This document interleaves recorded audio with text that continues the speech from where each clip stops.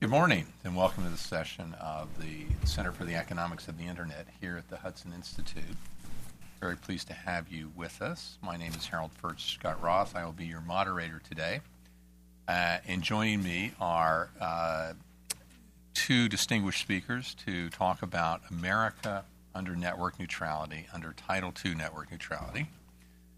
On my far left is Scott Cleland, head of the Precursor Group.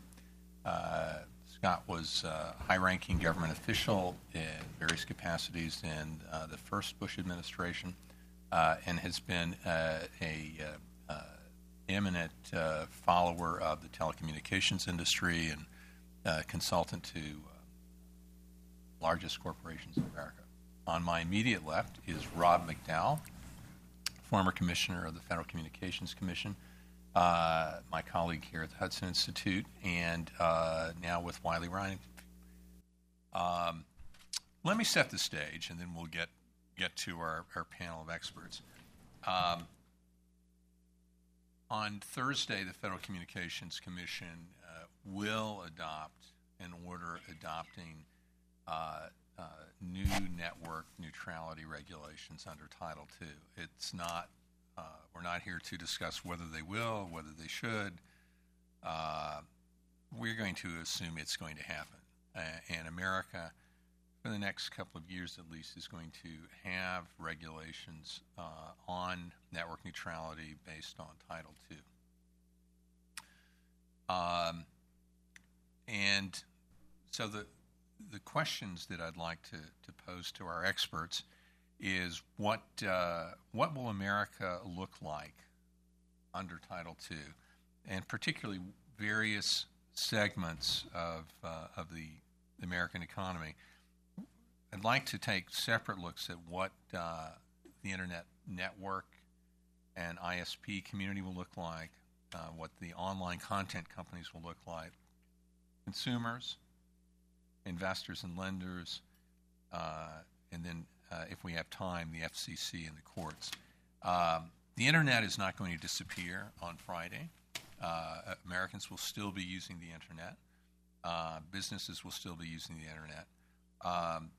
But the Internet is going to be different than it would have been without these rules. And to help us understand it, let me turn first to Scott and ask you about changes in behavior of both large and small ISPs. What will they do with the network neutrality rules? Well, first of all, they're going to sue. I'll be surprised if there's anybody that doesn't join in and sue. And we're going to have litigation uncertainty over us for a good probably 30 to 48 months at least. And so this is the biggest change in modern FCC history. We have to put this in perspective. We had consistent 8 major precedents since 1970, so 44 years of going in the same direction. And what the FCC is saying, oops, now we've changed our mind. We want to go back decades to where we want to regulate this or have the regulatory authority of a Title II monopoly regulation regime from 1934. They're even ignoring what Congress updated in 1996 and promoting competition. So you have to understand that the entire foundation of everything that the Internet has been built on in the United States is now an open question. So everything that's been built on it, and you will see over time a cascade of decisions when people go, oh, what does this mean for this, for universal service? What does this mean for privacy? What does this mean for international interconnection? What does this mean? We go on and on and on. You can't change, literally pull the rug out or remove the foundation without having an effect on every one of the layers or the floors above. So what does this mean for an ISP? An ISP now realizes it would be under Mother May I regulation. So rather than just going ahead and doing what it's done for the last decade, it has to think and say, wait a minute, is the FCC going to say this is just or reasonable? And by the way, they've signaled to us that commercially reasonable won't be commercially reasonable anymore, because that's a bias, because it's a bias towards business and economics. We need to move towards what's reasonable in a consumer's eyes. Sounds like that might be free. So this is a dramatic, big change. And what I think, for innovation, one of the beautiful things about the internet is it has innovation without permission from the government. Well, Title II is, Mother, may I have permission to do just about everything. And I'll wrap up on this intro, is that what they're going to do is a case by case, where if anybody complains, they're going to decide if that particular innovation or that action is just or reasonable. Think of innovation permission review panels. That's what this will be. Is anytime anybody does anything creative in the ISP area that's an innovative in engineering or an innovation in marketing, a new price offering, they're going to have to second guess and think, hey, is the government going to second guess us and change the mind after we've invested all this money and we have talked to people about it, and they're going to say no because they have an incentive to say no in order to justify their existence. Rob, would you like to add on to Scott's comments? Sure. First of all, thank you very much for having us. And this is very important. And as Scott pointed out, we will have years of uncertainty and a lot of questions. So what happens on Thursday answers a couple of questions, but spawns dozens or scores or maybe even hundreds more for years to come. And I think when you drew out that timeline for appeals, you were probably counting on a Supreme Court appeal ultimately. And there will be a variety of groups and interests that I think appeal this. So the more purists on the net neutrality side may appeal, as we were talking about in the green room, you raised in the green room beforehand, on the forbearance aspect of this. So forbearing or refraining from implementing a large part of Title II. That's diametrically opposed and undercuts the logic for classifying internet networks as telecom services to begin with. So how is an appellate court going to handle that inconsistency? How is the FCC going to write around so-called edge providers? What is an edge provider? If you look at a content delivery company or application company, they will have thousands of miles of fiber connecting servers and routers all over the country, all over the world, delivering ones and zeros. So if you want to download a movie from Netflix, movies are cached here locally nearby, so you get it more quickly. And they have telecom networks. Is it the differentiation going to be last mile connectivity? Well, Google Fiber has last mile connectivity. Some services that sell content through resold wireless services to e-readers, they have last mile connectivity. So how is the commission going to write around and make these distinctions? Is it ultimately going to be the politically favored versus the disfavored?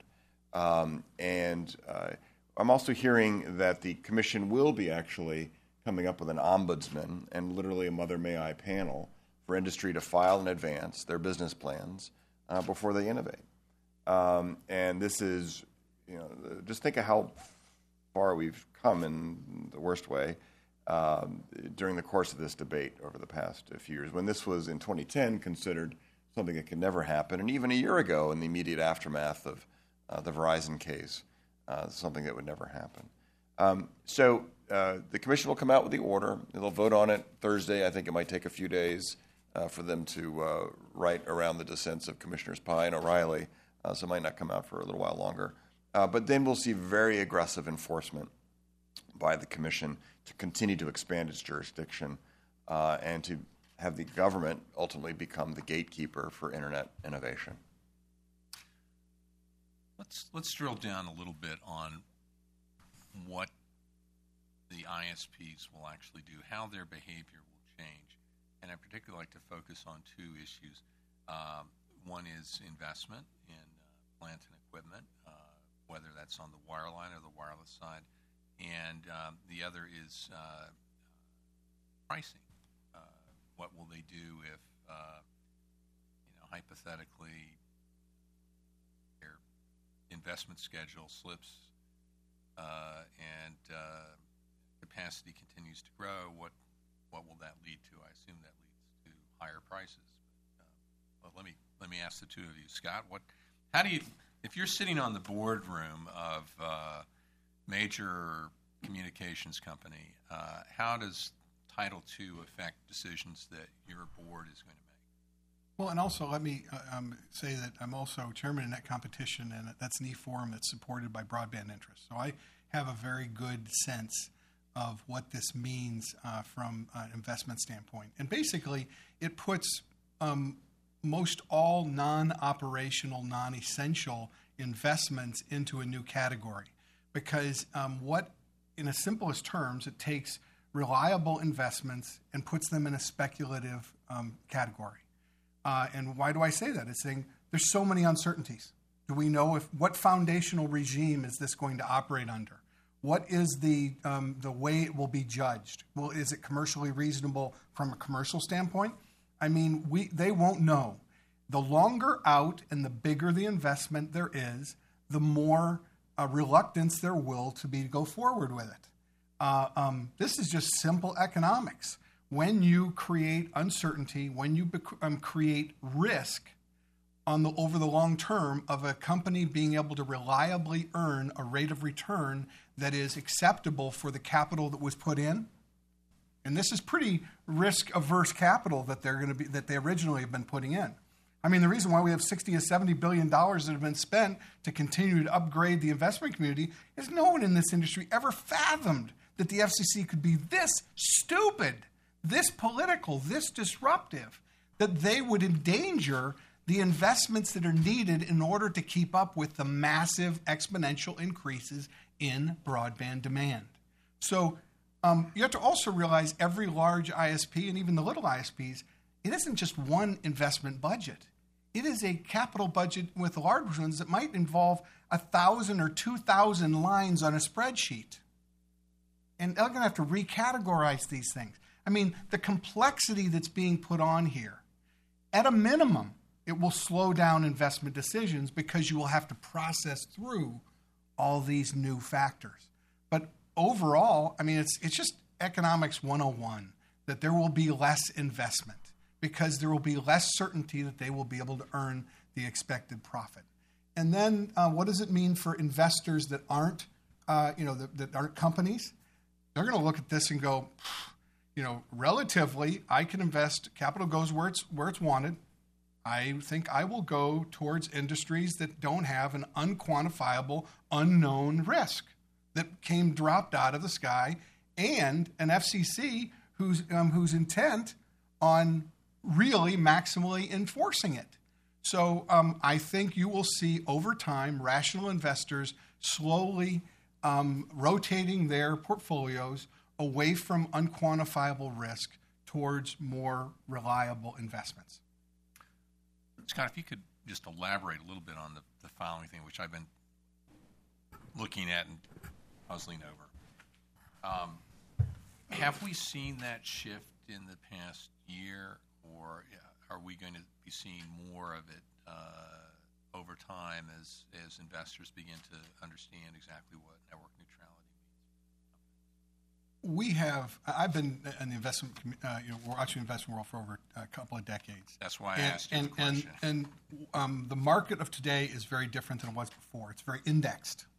About 30% of money is just dumb money. It chases, it just invests in the S&P 500. It doesn't matter if half of the S&P was wiped out the day before, it invests in them. So the market is much less efficient in adapting to forward-looking changes. And so I view when people will try and say the next day, they'll go, the stocks did this. And they will try and encapsulate the market wisdom of whether this was good or bad in that instantaneous snapshot, which is just ludicrous for anybody who understands investing and how the world works. Because, if on that day something happens with interest rates or something with the market and everybody goes up because the tide rises and everybody rises, that will overwhelm or change every little sector-wide. So what people are going to have to realize is that on the margin, over time, as investors comprehend the complexity, the uncertainty, and the negativity of this decision, you will see a migration over time away from riskier bets to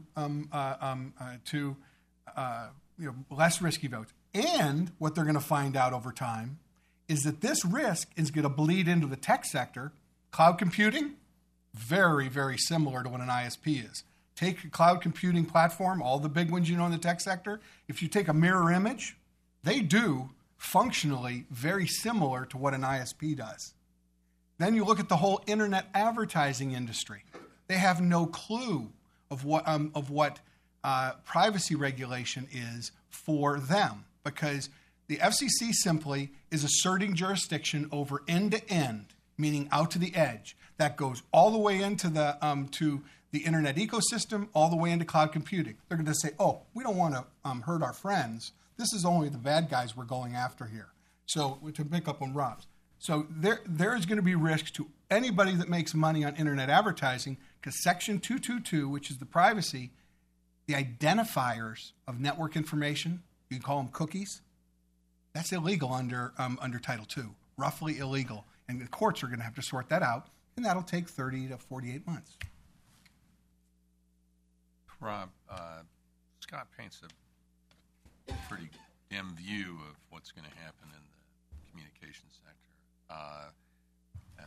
and particularly some of these boundary issues about where the commission is going to say you're under Title II, no, you're okay. How do you see that playing out? How do you see decisions being made about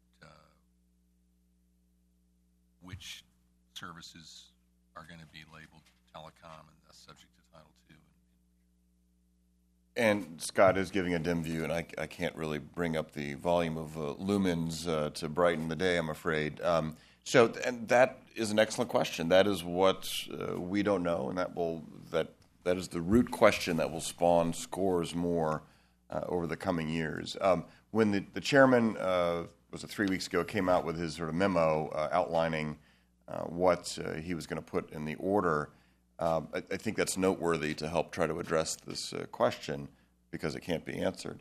I was at the Consumer Electronics Show just last month, which seems like a year ago at this point, where the chairman said there were going to be 3 sections of Title II included in the order, sections 201, 202, and 208. And now, with this memo, just a month later, he's added 12 more, and implicitly added a 13th, ironically, Section 251, by talking about interconnection, but probably didn't want to actually write Section 251 in the memo because it includes interconnection and unbundling, and probably thought that would roil markets further. But the fraternal twin of interconnection is unbundling. So just in a month, it grew from 3 sections to, let's say, 13 sections. And since it was circulated to commissioners 19 days ago, I'm sure there's more language being written, not deregulatory, not going in that direction, but going in the more regulatory direction. Then, on top of all that, let's forget all the lawyerly, which sections are actually going to be cited. Kind of doesn't matter, really, what laws they cite, because there's going to be this general catch-all provision of please file a complaint with us because we have authority to regulate the general conduct in the internet ecosphere.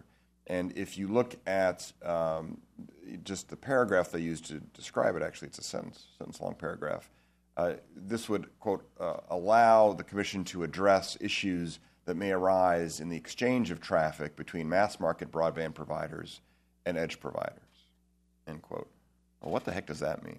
So what is an edge provider? Again, we talked about how they all have thousands of miles of fiber connecting servers and routers. Many have last-mile connectivity. But it doesn't matter. If they're trying to draw the line at last-mile connectivity, they are, for the first time ever, penetrating into the backbone for just general internet regulation. And in that, these networks are not dumb pipes, but are loaded with intelligence and content, and it's impossible from really an engineering perspective to draw a distinction between the delivery and the information services, the telecom services and the information services. As Scott has pointed out several times, the Supreme Court in 2005 said explicitly, which I've quoted and you've quoted, that because they're intertwined, information services and telecom services. So think of, you're a pizza parlor, you make pizza, but someone calls and asks you to deliver the pizza. Are you now in the pizza business or the delivery business? And the answer, according to the Supreme Court, is yes. You're in both. Okay. So if you think you're in the content business, but you have a network and you have that movie cached locally for speedy access, according to the Supreme Court, after a Title II classification, you're going to be a telecom service provider. All right, doesn't matter if there's last mile connectivity or not, according to the United States Supreme Court in 2005 under Brand X. So this is going to cause, some of the companies advocating for this are going to be sorry for what they wished because they're going to find themselves entrapped in this Title II jungle. You mean a Netflix or an Amazon will now become a telecom carrier? I don't know how the commission writes around that to make those distinctions. So if the commission writes around it on Thursday, I imagine there'll be people coming back into the commission for clarification of that, or in the courts to say, if we have to live under this regime, so do they.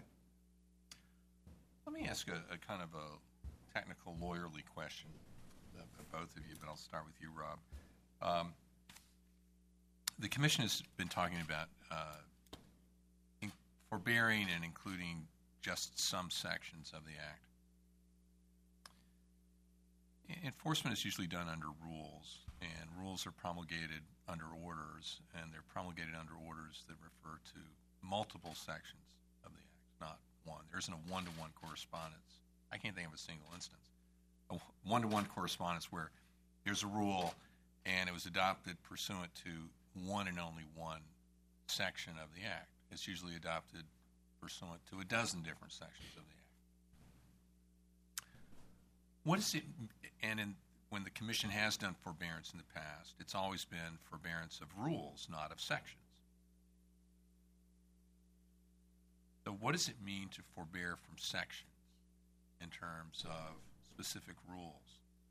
If the rule was promulgated under a dozen sections and the Commission now says, well, 3 of those sections don't apply, but the other 9 do, does the rule exist? Excellent question, and for those playing at home who have no idea what was just asked, I'll try to help because it's very technical. No, it's an excellent question, but it does require a base of knowledge.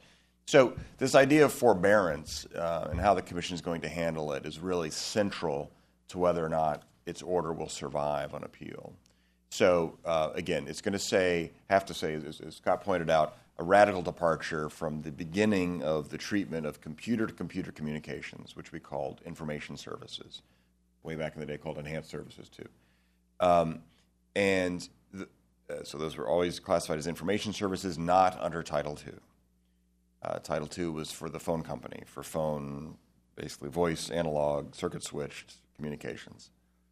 So in 1996, many thanks to Dr. Furchtgott-Roth at the time, who was a staffer to the House Energy and Commerce Committee, wrote Section 10 of the 96 Act, which allowed the Commission to forbear from or refrain from certain rules under Title II. Traditionally, and I worked on several of these, both in the private sector before I got to the FCC and during my 7 years at the Commission. In order to forbear, what traditionally has happened is someone files a petition saying there's a specific rule, and the Commission has 12 months, ends up always being 15 months, to conduct a very evidence-intensive, fact-intensive proceeding, sort of a trial, but on paper, to look at all the facts and determine whether or not it's in the public interest to refrain from enforcing this rule or just wipe it off the books altogether. It hasn't been to wholesale get rid of requirements with a breezy wave of the hand in sort of a rulemaking fashion. It's never been done that way. No. And it's always been very fact-based and very adjudicatory in nature. adjudicatory-like, although the D.C. Circuit recently said they were rulemakings. Technically, the way it's actually been conducted is more like an adjudicatory proceeding. This is important. I know this sounds like lawyer gobbledygook, and it is in part, but it's important gobbledygook. The commission is not going to be able, I don't think, on the one hand, to say market conditions have changed to where now we're treating information services as telecom services. And so whatever their rational basis is for saying that is going to be undercut by them with a wave of the hand in a breezy fashion saying, oh, but the vast majority of Title II won't be applied. Because why? Because market conditions don't warrant it? Because there's sufficient competition to say that it's not in the public interest to apply most of it? That undercuts the reason for classification to begin with. So I think it's going to be very, very difficult for the commission to defend in court. There are a number of situations how this could play out, one of which is all of it gets blown up by the courts or by the Supreme Court ultimately. But another situation which keeps me up at night is the classification action stands. I'm not saying this will happen, but it's one possible scenario. But the forbearance aspect of it fails. So then you'll have the full weight of Title II on the entire Internet end to end. As the chairman has pointed out, he wants full jurisdiction over. That, and talk about roiling markets and we can talk about the international signals as well, so that sends internationally, could be devastating. As you pointed out, internet service providers, some of these internet service providers, the larger ones, aren't going to go out of business on Friday, but it will become a very uncertain atmosphere where there's far less capital expenditures, far less innovation, and also content and application providers who have networks of their own are going to be at risk of being captured by this. Scott, how do the boardrooms of corporations look at forbearance? Do they understand it? Do they have a sense of what is going to go on, or do they think the commission is just going to have a light touch regulation that's going to stand up in court? Thanks for asking that question, and I'm going to answer it by piggybacking what you said. And first of all, to pay you a compliment is you've written the best forbearance analysis of anybody out there. So I read and appreciated and learned from Harold's forbearance piece on this. And just so you understand, forbearance can the FCC undo something in law? And the reason why the forbearance process is a problem for boardrooms or for anybody that wants to invest is they have 18 years of experience with forbearance. And they've learned, remember the old Peanut skit of Lucy and the football? They know the forbearance thing is the FCC says, oh, come here, use our process, and we'll consider the facts and we'll potentially forbear. And they almost always have pulled the football away. So we're talking about dozens and dozens of attempts where they have had to come in because they want to hope that the football won't be pulled away.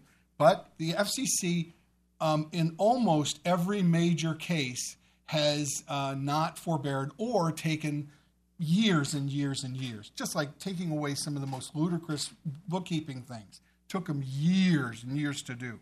So forbearance is a practical joke that has been put on the industry. And what's important to understand under this is we now know what the incentive of the FCC is. And the incentive is if there is power to be grabbed, it grabs it and it keeps it. So why did the number of sections increase? Well, and what he didn't say is they're saying, oh, we're going to forbear from some of this for some people and all this. So they're trying to take this forbearance process, which was supposed to be pretty clean cut, and they're mixing it and slicing it and molding it into mush.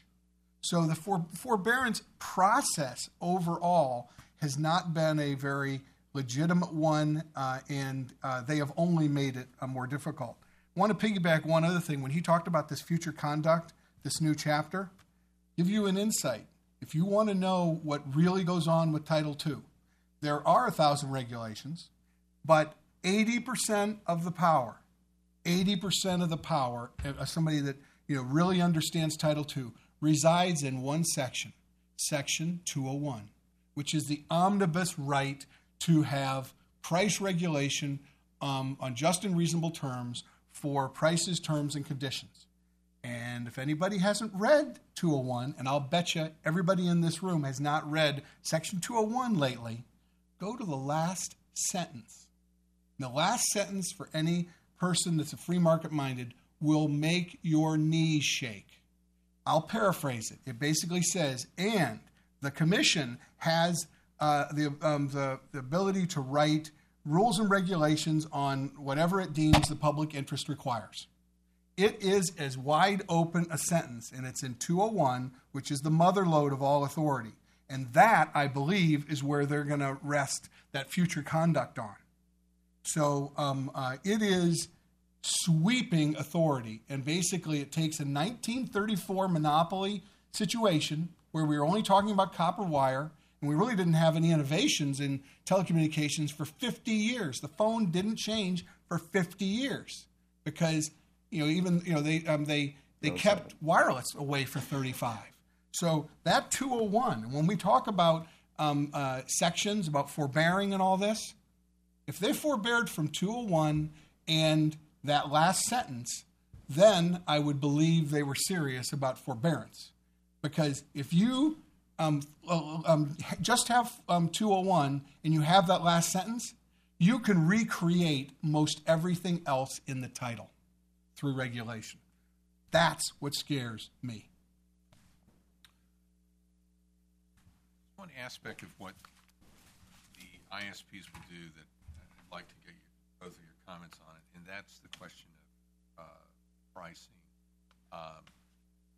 Network neutrality has been marketed to the American public as being good for consumers. And one of them, people have told me, it's going to lead to lower prices. And from an economic perspective, regulation doesn't lead to higher prices. How do you see this playing out? Is there a scenario where an ISP, large or small, as a result of Title II, is going to say, oh, wow, gee, I guess I'm going to lower prices? Is that a plausible scenario? So I gave a speech on this in 2012 in Rome, and it was great having summer law clerks to help me do some research on a theory that I had, which was let's look at the regulation of railroads from the 1887 Interstate Commerce Act, common carriage regulation that became the template for the 1934 Communications Act. When they faced competition in the 1920s, starting in the 1920s, from trucking, they didn't do the right thing and say, we've got a competitor, please deregulate us. They said, please regulate our rival the way we're regulated. In a way, they'd become sort of comfortable with the rate of return regulation and didn't have the imagination to think that actually they'd be better off and their share value would go up in a competitive environment. So trucking then became regulated as a common carrier. Then along came airplanes that also carried people and goods, just like trucks and trains. And so trucking and railroads didn't say, please deregulate us. Now there's a third competitor here. They said, please regulate airlines just the way we're regulated. And that went on for almost 50 years, until actually the Carter administration, essentially, making a long story short, oversimplifying things, and they started to deregulate these industries. The pro-regulation proponents, just like the net neutrality regulation proponents of today, said this is going to be terrible for consumers, prices are going to go up, investment in the infrastructure will go down, customer service will deteriorate, transit times, how long it takes to get people and goods from point A to point B, will take longer. This will be a disaster. You cannot do this. It was done anyway. And the exact opposite of all the Chicken Littles, what they said, happened. So investment went up, prices went down to consumers, and transit time became quicker, and quality went up, in other words. And innovation went up. And that continues today. So for those of us old enough to remember what it was like to have the Ma Bell phone monopoly. I had two grandmothers, obviously. One lived in Texas, the other lived in Oklahoma, and I lived here. So on their birthdays, we'd call them, and it was a very quick phone call. We'd pass it around the family. We came from very frugal Scottish stock, so my father didn't believe in spending too much money. So why did we pass the phone around so quickly to wish Grandma a happy birthday? That's because that phone call was really expensive. Why was that phone call really expensive on our black rotary dial phone, which was the state of the art, as Scott pointed out, for 50 years? It was really expensive because of the nature of the regulation, the distortion caused by the regulation. There were implicit subsidies. There were other regulatory incentives to keep those rates artificially high. So sorry for the long-winded answer, but regulation, that's a historic example. It's been written about in many different ways by many different people, but regulation actually keeps prices high, investment low, and innovation low, and consumers suffer as a result. So when you think about this whole debate, I know we're not supposed to talk about whether it should happen or not, but I can't help myself, which is, from the very premise, nothing is broken here that needs fixing. If something were broken, there are ample laws on the books to address every one of the parade of horribles. And then, where I think this is ultimately going, is price regulation. The chairman maintains that that's not going to be the case, but as Scott pointed out, 201 alone, just and reasonable rates, terms, and conditions. At some point, a content delivery network is going to come to the commission here in the final 2 years of the Obama administration to say, well, this ISP/backbone provider is ostensibly giving us access to their networks to deliver our movies, but at a price that we think is too high. FCC, do something about it. And the FCC is going to say, well, we said we weren't going to regulate rates, but you're right, that rate's too high. We're not going to say what the rate is, but that rate is too high. And that becomes de facto rate regulation, or a price cap rate regulation. And that's going to happen, mark my words. It'll be expanded upon through enforcement, as we're seeing across the Obama administration at all agencies, rulemakings through adjudication, which you mentioned earlier. And rate regulation will be part of that.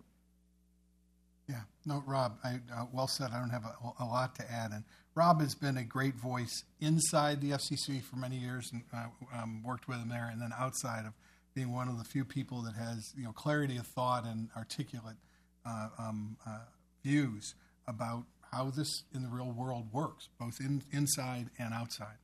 On prices, Harold, what we have to realize is that competition does drive prices, but the main thing is Moore's law. When you're in digital world, has been driving every 18 months. The amount of processing that can be done for one chip doubles basically. And so what it does is it drives down the cost of computing, of communications, and of storage.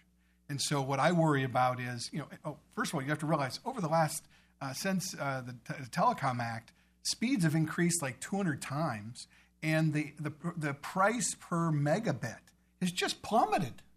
And that is going because of the inputs have been getting cheaper and cheaper. So what I worry about the FCC is they're going to basically say, look, Moore's law did this efficiency, prices should do this. And they're going to start regulating prices on what they think they should be and say, hey, because this cost of input goes down, I want the prices to go down. Markets need to figure that out because there's this something called investment and facility replacement. What a concept. The Europeans haven't figured it out yet. What they've done is they basically don't have a long-term capital. They're way behind on LTE and they're way behind on fiber. Why are they way behind? Because they don't have a long-term capital budget because they constantly rate it to feed this year's budget. And so when that's some of the just messed up economics you're going to see. And so there will be needs at times in certain years where there'll be a higher capital cost and a higher investment, and prices aren't going to come down across the industry like they have before. And then in a future year, they'll come down more than somebody might expect. That's how competition and markets work. They respond to economic signals, not a regulator saying, this is what I think, this is what three people think, and they don't have a clue of how economics and markets work. Let's change the subject ever so slightly and talk about what online content companies are going to do. A lot of the marketing of network neutrality is focused on how online content companies are going to be able to innovate more and do all sorts of new things. What does Title II do for, whether you want to call it an online company, a content company, an edge provider? What will they be able to do under Title II that they cannot do today?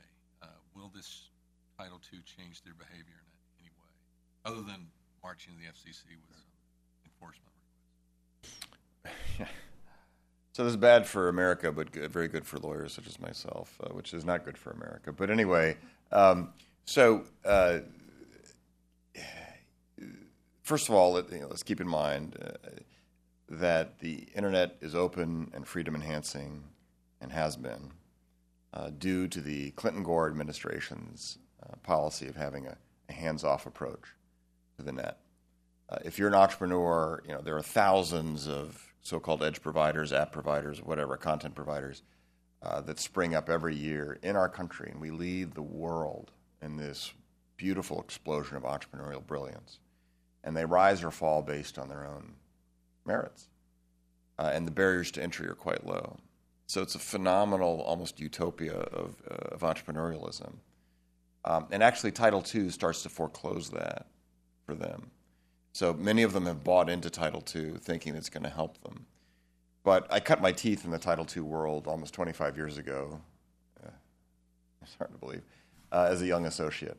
My very first day as an attorney was October the 1st, 1990. The first Monday in October, actually. And my first assignment was a tariff dispute. I had no idea what a tariff was. I thought that's what we fought the Revolutionary War over. It was the king's tariffs. But a tariff is a schedule of rates, terms, and conditions that has the force and effect of law. Now, the commission has said they're not going to have tariffing of broadband services or like services. But the point being, this goes way back.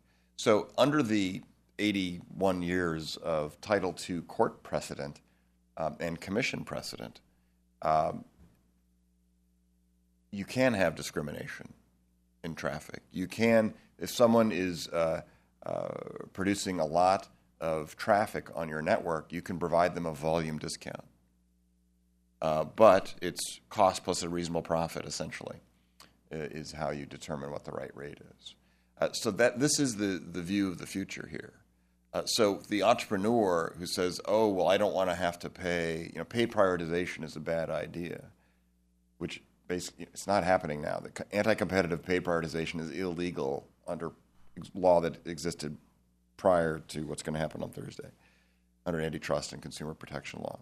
But paid prioritization is actually legal under Title II. So the Netflix of the world can benefit from a volume discount at the expense of the proverbial person in their garage coming up with the next video streaming service. And that's what's left out of this debate. Is a lot of folks in Silicon Valley hear chatter about Title II and how it'll solve the world for them, solve any problems or fears that they have. They don't have any problems. It's doing great. But any fears that they have, all the fear-mongering that's gone on, which is not rooted in fact. And what they indeed have is a tiger by the tail, which is called Title II, which is going to whip around and bite them ultimately. So these will be the perverse effects of Title II. Is actually it will end up being a drag on the internet economy and at the edge in particular, unless the FCC is trying to just rewrite the law, which is essentially what it's doing right now, which is to legislate, to reinterpret Title II in a novel fashion, which I don't think will be upheld in court. First of all, we need to think of, net neutrality is all messaging and little substance. Yeah. And it's going to come home to roost on Thursday. And that is because, and I will make a bold prediction or bold statement, 99.9% of people who say they're for net neutrality have no clue what Title II is and what Title II means for the broader internet ecosystem. That's because they don't know that the law in 1934 was written functionally, to draw a function. And so when we went from analog technology to digital, it didn't say, oh, it's digital to new technology. Oh, it's not regulated. No, The digital is replicating the function of the analog. And so, it is written in a way which is maximally grabbing. It's just the way it was written. It was written open-ended. Now, so you need to think also of Title II for the Internet ecosystem. Content, advertisers, websites, everybody. It's an uncertainty virus because the word Internet is synonymous with communications, the Federal Communications Commission, the Communications Act of 1934. They are regulating communications. The Internet ecosystem, that's what it is. Everything everybody does, every time you transmit, anytime you click something, a cookie goes. Everything is about communications. That's what it is. And they don't realize that the privacy laws, that the pricing, that the anti-discrimination, can you have search neutrality, can you have cloud computing neutrality, whatever it is, all of those principles, I call it an Internet fairness doctrine. It can be applied to anyone. Now, to tell you why I'm right, Google, who hired the former Obama FCC General Counsel, just wrote a ex parte a couple of days ago to the FCC and said, excuse me, FCC, but by the way, you really can't or shouldn't do what you're going to do, which is, one way it's okay for you to regulate edge to edge, but, the incoming or outgoing, the other side, you can't do that with. And because that would capture us and the rest of the internet. And so do it just on, one-way traffic, but not the other-way traffic. And when you read, I was laughing out loud when I read that thing, because here is a former FCC General Counsel that only a week before they're going to do this has woken up and said, oops, this applies to our company and everybody else. Now, all these other companies who don't have anybody that knows any of this stuff in great detail, they're all listening to the messages and saying, charge the ramparts, charge the ramparts. They're just doing it. And so this is something where people are just going to have to learn the hard way. And they will learn the hard way because people will, just like any of them can sue and say, this ISP or this transport person is treating us unjustly and unreasonably. Somebody else can come and sue them for the same thing. And then they're going, you mean I need to hire a lawyer? You mean I need to defend? That's ridiculous. Well, when they get a subpoena for a deposition, all of a sudden they'll realize, even though this might, in the end, in 4 years not apply to us, for 4 years I might have to pay legal fees to argue that it doesn't apply to me. This is a mind-boggling mess, and it's because it's all politics, and very few adults out there have a clue of what they've gotten everybody into. Let's drill down on some of the sections of the Act. I keep hearing, I'm sure you all hear the same thing, that Title II is just about rate regulation. If they're not going to regulate rates, there's no fear of Title II. Let me just toss out a few sections of the Act and see how they might affect businesses going forward. Scott, you touched on one earlier. It was 222, one of my favorites, CP&I. Now, in fairness, 222 primarily applies to local exchange carriers. Is a defined term, and I don't know whether broadband providers are going to get lumped in with local exchange carrier. Commissioner McDowell is nodding his head yes. According to the chairman's cheat sheet from a few weeks ago. Okay. Yeah, it's right here. I'm looking at it right here. It's there. Protects consumer privacy under Section 222. Will that apply to just the Lex, as the statute says, or are they going to take a very expansive view of what LEC is? Probably ISPs become Lex, I think, functionally. Oh, that's what I'm guessing. That's really interesting. Yeah. Now, if ISPs become Lex, that exposes them to 251C. And you want to explain to folks what that is? 251C3 are the obligations of a local exchange carrier in 251, and from which, by statute, the Commission cannot forbear from 251. And to piggyback that, I'm not sure it just applies, because I've been reading it and studying it. It doesn't just apply to local exchange carriers, it's telecom carriers, of which then gets them, it's that definition of telecom carriers, which then gets them into this morass of, is it telecommunications or is it information services? Fair enough. And that's unbundling, right? So to require the C. Yes. Yeah. So to require anyone with a network to resell the piece parts of their networks. That's part of C3. Yeah, that's what unbundling is. Unbundling, interconnection. And interconnection. And resell. They also have to resell. Now, what's interesting about the chairman's memo from a few weeks ago is he mentions interconnection, but never actually specifically cites Section 251, which is where the authority comes from. And it's curious as to why they did that. And this is, a spin sheet. So they may be exposed to 222. They may be exposed to 251. There are provisions of the Act that, to go to the Mother May I example, if you want to expand a network or retract a network, you have to get specific authority from the Commission in advance. That 208? 214, I think you're thinking about. 214. But I don't see 214 enumerated, at least not yet. Heaven help us if that one is. Let me extend this on the privacy thing, because why this is so important is this gets us into the discussion about the FTC versus the FCC. That's a good Why point. the FCC is doing this is because they want to give Heisman to the Federal Trade Commission of saying, if we do common carrier, there's an exemption in the law that the Department of Justice put in on the Judge Green MFJ way back then on the AT&T breakup, that said it's justice that oversees communications and the FCC, not the Federal Trade Commission. So, for the last several years, the FTC has been saying we're going to enforce Section 5 and we're going to enforce privacy, that if you make a privacy pledge, if you don't live up to it, we're going to get you under the FTC fair representation. Well, as we all know that there's not much privacy on the Internet, but we do know there are 3 bodies of law that there are financial protections that reach into the Internet. Communications, financial privacy, and healthcare privacy. Okay? So, the reason why I think everybody is going to wake up and realize this is a problem is that what the Section 222 does is CP&I, customer, private, network, information. In the analog world, that was basically who called whom, how long, from where. Okay? Now, in the internet world, there's a lot more communications.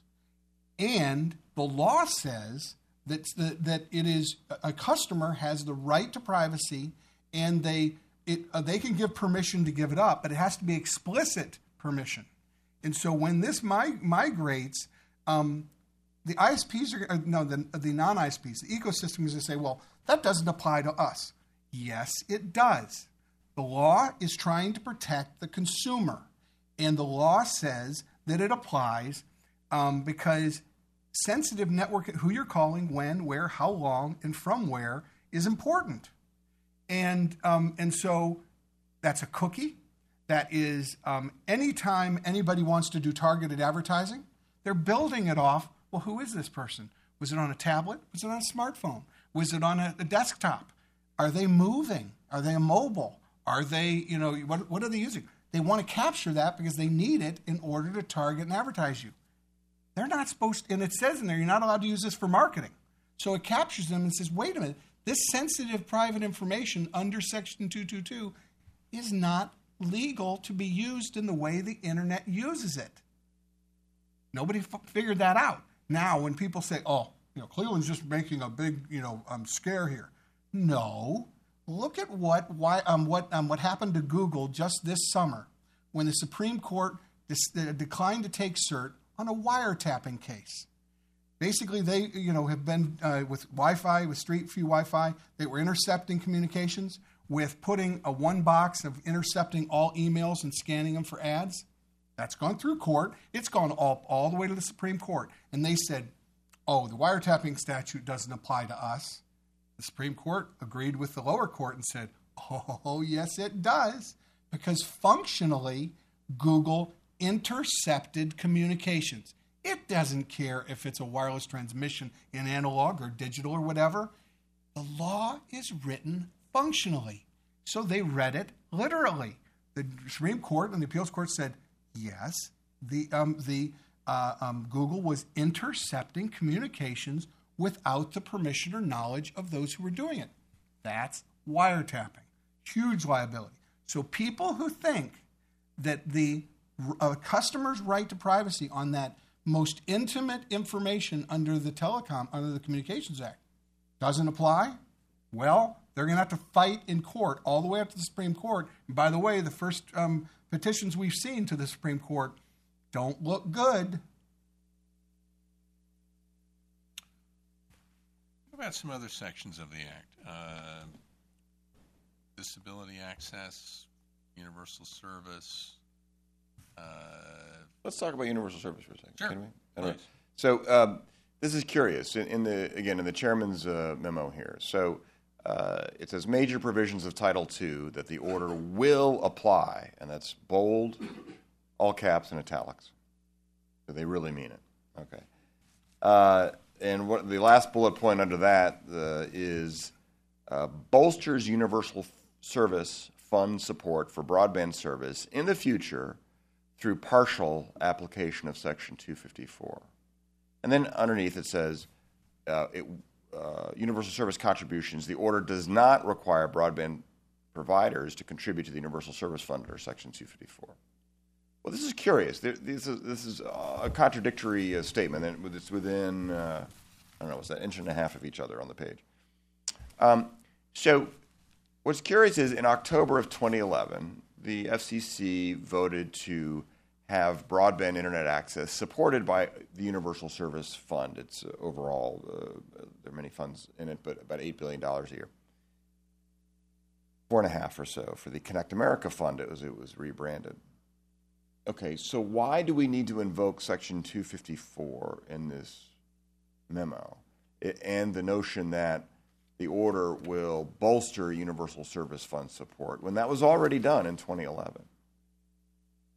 So that, and then they go on to say, but we're not going to essentially tax the internet. So there's the contribution side, the taxing. You pay all those line items that you can't understand on your phone bill, your wireless bill. Those are many of them universal service contributions, a tax of sorts. And the distribution side, where does it go? And the FCC administers that through a federally chartered corporation, USAC. So why invoke 254? What are we going to see come out of Thursday's order? Because if the FCC is already supporting broadband through universal service support, and they recently voted in a divided 3-2 vote to expand that support, why do they need to do that? Why do they need to invoke? It tells me that perhaps later on they're laying the groundwork for contribution reform to do the opposite of what they say they're not going to do, double negative, to do what they say they're not going to do, which is to have to start assessing internet access in order to support more spending for the subsidy to support new things. Schools, libraries, anchor institutions, but perhaps devices, school kids, and things like that.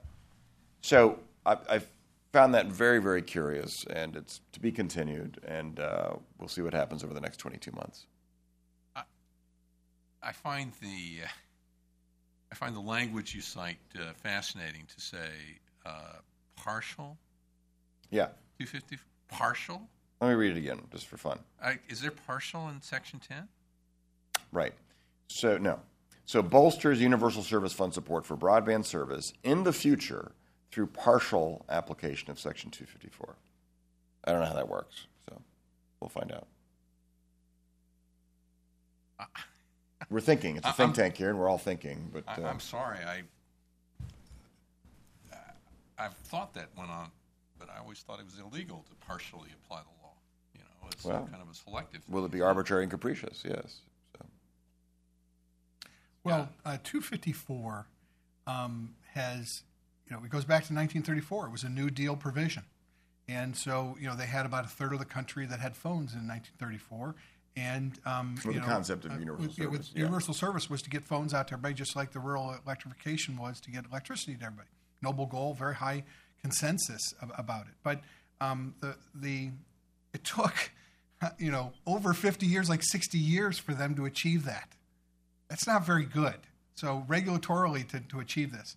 Now, let's just put that in perspective of how long it took to get broadband to everybody in the same amount. Like it took them like 60 years to get it to 95%. Well, it took less than a decade for broadband to be available competitively to all Americans. And that's because they were doing it by different technologies. They were doing it wirelessly, by copper wire, by fiber, by cable, electrically, optically through fiber. They were doing it wirelessly through satellite, through fixed wireless, through cellular. So obviously, 1996 Act was right. Let's move away from regulation, away from monopolies to competition.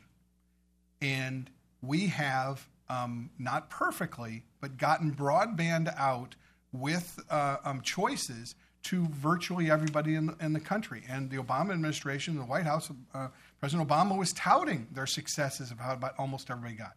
Now, there's always a problem to get to the last 1 or 2%, because those are the people like Eskimos, or those people that are out living, and they'll be in areas where there might be 100 people that live in a county. Size of a county. So it's very expensive and hard to reach them, and very expensive. That's an area where there might need to be some government involvement. But universal service, what they want to do here, no. They're not really interested in spending a lot of money to get it to the last 1 or 2%. They want to get their hands on how can we do this to subsidize the rest and get them, whether it's a new more fiber, get a gigabit, get wireless plus wireline, get a free laptop, a free tablet, subsidize this or that. That's what this is. It's basically they believe they'll have the taxing authority to do it. And the interesting thing here is once they start taxing it and raising in fees, surprise, surprise, economics means that when the price goes up, some of the people on the margin can't afford it anymore.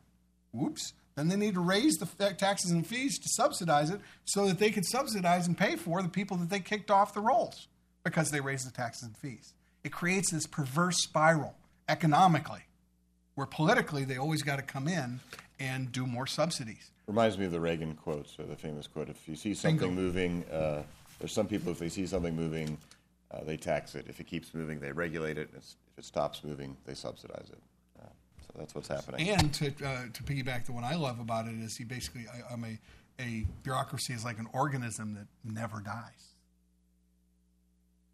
Let me ask a technical legal question about forbearance. There's been talk about the commission forbearing from certain sections. Can a future commission undo a forbearance? Can a future commission say, well, the prior commission forbore, I don't know what the past tense is. Yeah, we're all struggling with that. From section X. We think that was a mistake, and we're just going to write an order right now unforbearing from that. Can that be done? That this is somewhat untested territory, but forbearing from a whole section is untested as well. Exactly. All this is unprecedented. But so for argument's sake, let's say it withstands appeal. Yes, I think the answer is yes, that the Supreme Court has ruled that the regulator, there's a Fox Supreme Court case from a couple years ago on something, the change in the indecency rules. It was a broadcast matter, but that the commission can change its mind, but it has to explain itself. What's the rational basis for it? And that's in limited circumstances and a lot of caveats and conditions there. But theoretically, yes, a commission that forbears today can unforbear later. But keep in mind, too, the general trajectory, there are more pages of the Code of Federal Regulations today than there were yesterday. There'll be more regulations tomorrow than there are today, and certainly more in 5 or 10 years. So the trajectory is to regulate more. It tends to be a one-way ratchet, even in deregulatory administrations. So there'll only be more of this stuff. I think if they can do what they're doing in reclassifying Title II and saying, oops, we changed our mind, 44 years of precedent, 44 years of experience, we were wrong. oops, sorry. And the court upholds that under Chevron deference. If they can do that with 3 votes, they pretty much can do anything. Like basically say, oops, I'm sorry, we made a mistake in forbearing, we take it back. And the thing that makes why I think this has huge risk and arbitrary and capricious is there's no limiting standard. If they can do this now, why can't in June they say, oops, I made a mistake again, I'm going to undo it. And then, but in April, then by September, when they get a lot of grief on it, then they flip back. I mean, how long, what's a reasonable amount of time for them to change their mind? And how many times can they change their mind? And what I think is the courts are not going to grant them Chevron deference on this. They're going to have to say, excuse me, but if you said this 10 years ago and people spent, by the way, somewhere upwards of $600, $700, $800 billion on the assumption that fiber wasn't going to be, and wireless wasn't going to be Title II covered. It seems to me there's a reliance interest there, and if you just willy-nilly take it away, that's arbitrary. And don't those people have some rights that they, under the Constitution, to not be treated arbitrarily, capriciously? Now, maybe if it had been after 6 months and people hadn't done very much investment and they changed it then and said we made a mistake, I don't think there's going to be, they would have nearly the trouble. But when you've done it for a decade and people have invested and built and whole industries have emerged from that a set of assumptions, I don't think the FCC can just start saying, well, there's a precedent out there that says we can change our mind, so we're changing our mind. It's not that simple.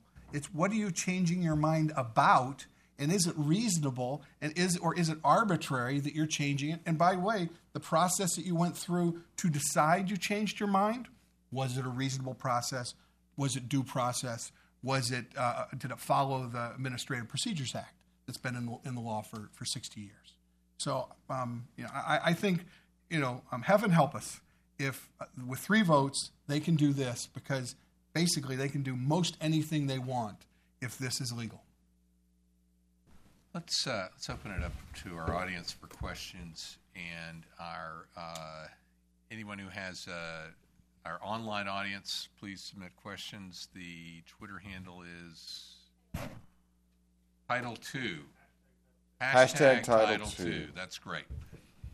I have a question here, and please identify yourself for the audience. Brian Beery. I'm a reporter for Europolitics newspaper. You probably know the European Parliament and Council are doing the same thing at the moment, trying to figure out on the net neutrality thing. But my question is probably a bit more political. I know you talked a lot about the legality. First of all, and this is probably a very naive question, is there any possibility on Thursday that there's not going to be a 3-2 vote in favor of the rule?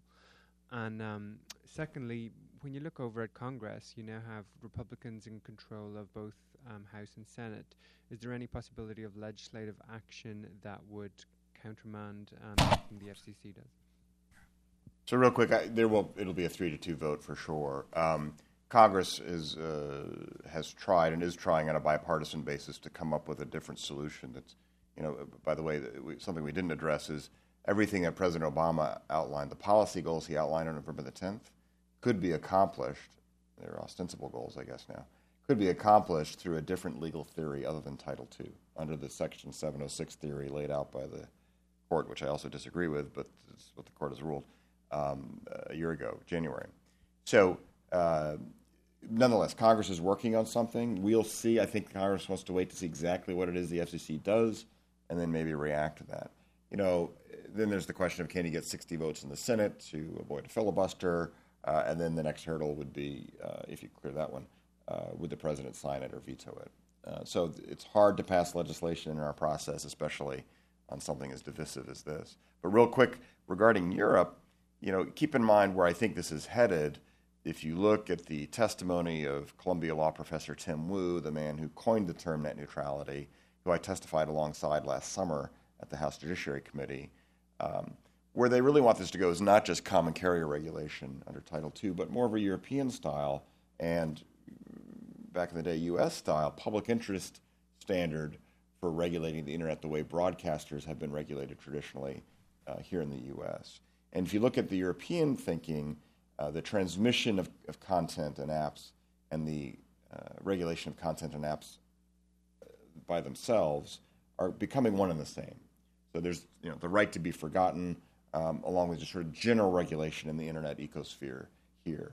And European countries actually almost voted to expand the International Telecommunication Union's, the ITU's, authority during the World Conference on International Telecoms in December of 2012 in Dubai. And it's a long story, which we don't have time for, but that told me a lot about the thinking of even liberal Western democracies of they want more state involvement overall. This all gets boiled down to this concept: more government involvement in the Internet's affairs, period. And that's what's happening. That's the world trajectory, and there will be more of this in 5 years or 1 year than there is today. And it won't be good for the Internet ecosphere, and it won't be good for freedom. To answer your question from European politics, what you should be looking at is, as you know, the EC in Europe is moving towards a single digital market. It's one of the main goals of what Europe is going to do in this new European Commission. And there's a lot of tension about whether GAFA, Google, Amazon, Facebook, and Apple are going to be captured and going to be regulated for privacy and other things. And the president only 2 weeks ago was complaining that the Europeans were being protectionist. Well, the Europeans are now going to be able to say, excuse me, but by the FCC doing this, they are asserting a single digital market definition. So America will also have, and actually beat Europe to the punch, of creating, through regulation, a digital single market regulated, overseen by the FCC. And the purpose of that behind it is net neutrality and Title II is because they want to have zero pricing. Okay, we haven't talked about that. It's absolutely critical to understand. Why Netflix is in this, why Amazon is in it, why Google, YouTube. All of them want to be able to have their bits delivered at a zero price. Okay? Now, the Europeans and the European ISPs are going, well, wait a minute. Netflix and Google are sending and consuming most all of the traffic on the downstream. And we need to get paid because we're, in that half, we're not getting paid and the consumer's paying the whole amount. The Europeans, and you look at in France, there's already petitions to go in this direction. And there was a European Parliament person that just wrote the FT today that said, oh, by the way, this is, it's really kind of funny that the president is calling us protectionist when they're being protectionist. They're protecting Silicon Valley. And so the trade implications of Title II are horrible. Right now, we have a receiving party pays. Basically, the consumer pays for the Internet. Under the International Telecommunications Union, the trade treaty that is operative today means that any country can regulate telecommunications, Title II, how they see fit. And the way the UN treaty is set up is it's sending party pays, meaning the transmitter like Google, YouTube, and Netflix, and Facebook, and all these, they have to pay, and the consumer gets it for free. Like an old-fashioned long-distance phone call terminated in a foreign country. What a mess.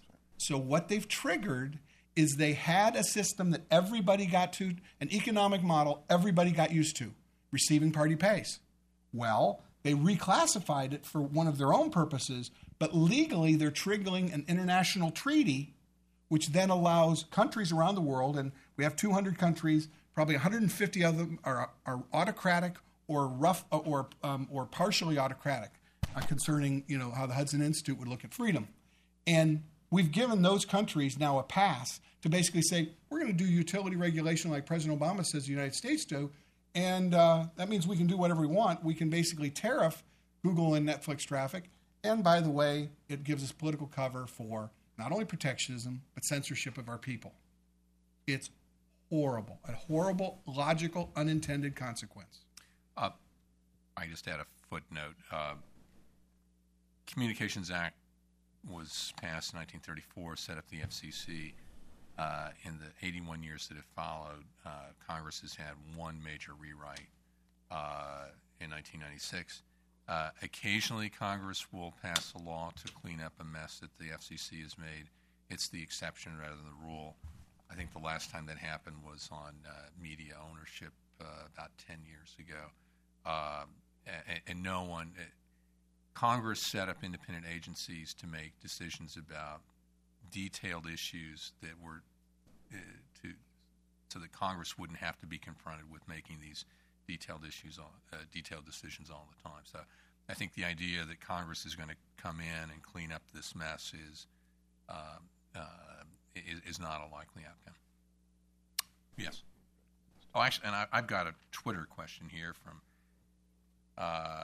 Brett Glass. Does Section 230's clear policy statement, part of Title II, prevent Chevron deference on this matter? So in 1996, as the commissioner knows, I just happened to bring Section 230, Brett, so thank you for bringing it up, all the way from Wyoming. They're Lariat, a wireless internet service provider, and he's very, very concerned about net neutrality. But it says it is the policy of the United States, and then subsection 2 says, this is all direct quote, to preserve the vibrant and competitive free market that presently exists for the internet and other interactive computer services unfettered by federal or state regulation. This is a section of the statute that the Verizon court last year, the D.C. Circuit, ignored, and hopefully future appellate courts will recognize and breathe new life into it. So I don't think it prevents Chevron deference necessarily, but Chevron deference is going to be very complicated by the fact that this order, Brett, is going to look very arbitrary and capricious. There's almost no way the commission can write around it in 332 pages or more. I would just add to that the commission has consistently ignored every policy statement and statute, beginning with the preamble to the 1996, that it was a deregulatory bill.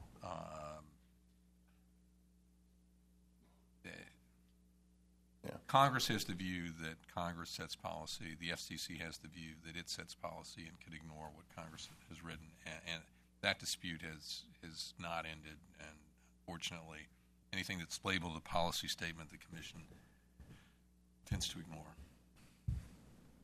I'm sorry. Question right here. Gentlemen. Thank you. My name is Hermes Levy from OWS. I can understand, I can feel a kind of upset from what is happening. And it's just the last one in a long series. You can take Obamacare, you can take Dodd-Frank, you can take NSA, immigration. There are many things happening, and people seem not to pay attention to what is happening.